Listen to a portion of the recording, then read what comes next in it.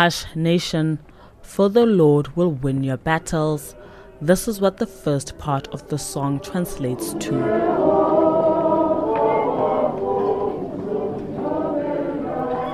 United in song, prayer and faith, the South African Council of Churches, SACC, has joined millions of voices across the globe in calling for the release of the schoolgirls in Nigeria. Though thousands of kilometers away from the southern tip of the continent, the interfaith prayer session was a time for introspection for some. This, as Acting General Secretary Bishop Malusi Mpumlwane says this is a wake-up call as he brought the message closer to home. What is happening in Nigeria is just the tip of the iceberg. It is happening across our society. I mean, we never hear anything about the children that are abducted from their homes because somebody must marry them. 12, 15-year-old children getting married off against their will and their future destroyed. We have a number of children getting abducted and taken to trafficking for prostitution.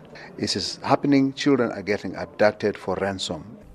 Kidnapping, rape, human trafficking, and child prostitution are just some of the transgressions young girls experience on a daily basis. Pain, tears, and screams unheard by a deaf society.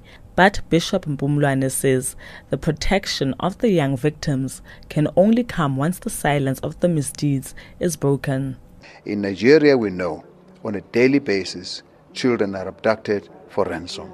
So what the Boko Haram campaign is about is no different from everything else that we're experiencing. What this is saying is that we have got to create mechanisms for the protection of children, recognizing that without an investment in the protection of these children, there is no future for our society. This is critical.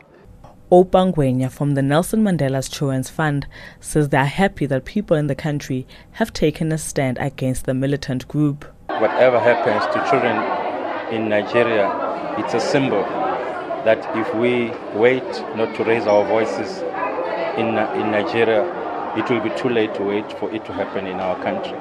We're calling on the world, on the continent, the region, and all communities in our country who cherish freedom to protect our children.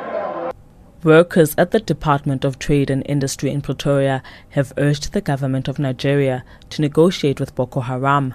The girls were recently shown on TV reciting parts of the Quran as armed Boko Haram fighters looked on. Employees marched to Sunnyside to support the Bring Back Our Girls campaign.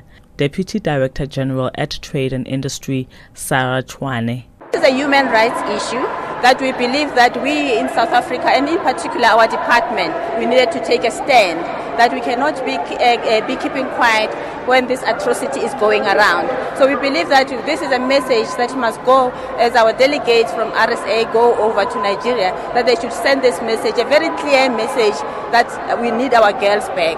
And because this must also send a message across the world that a human rights issue should be respected.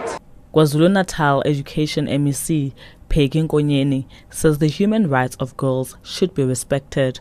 She spoke to hundreds of learners at Verulam Secondary School north of Durban. They have a right to education. They should be brought back. We want to see them alive. We want to see them being educated, because Nigerians also need an educated nation. Girls have human rights. So all of us here, our learners here, our educators, we are all saying, bring back our girls. We want them back to school in Nigeria as they were busy studying there. One of the learners who also signed the petition, Nondumiso Mdima, says she is saddened by the abduction of the Nigerian girls. It saddens me very much that these cruel people took our girls, innocent girls, beautiful girls with dreams and aspirations and looking forward to their future and to make something of their lives, and they're taking them and we don't know what they're doing to them. It's not right, and we hope that they bring back our girls. We urge them to bring back our girls. In the Eastern Cape, learners have described the Nigerian situation as a violation of children's rights. Pearl Makubane, SABC News, Johannesburg.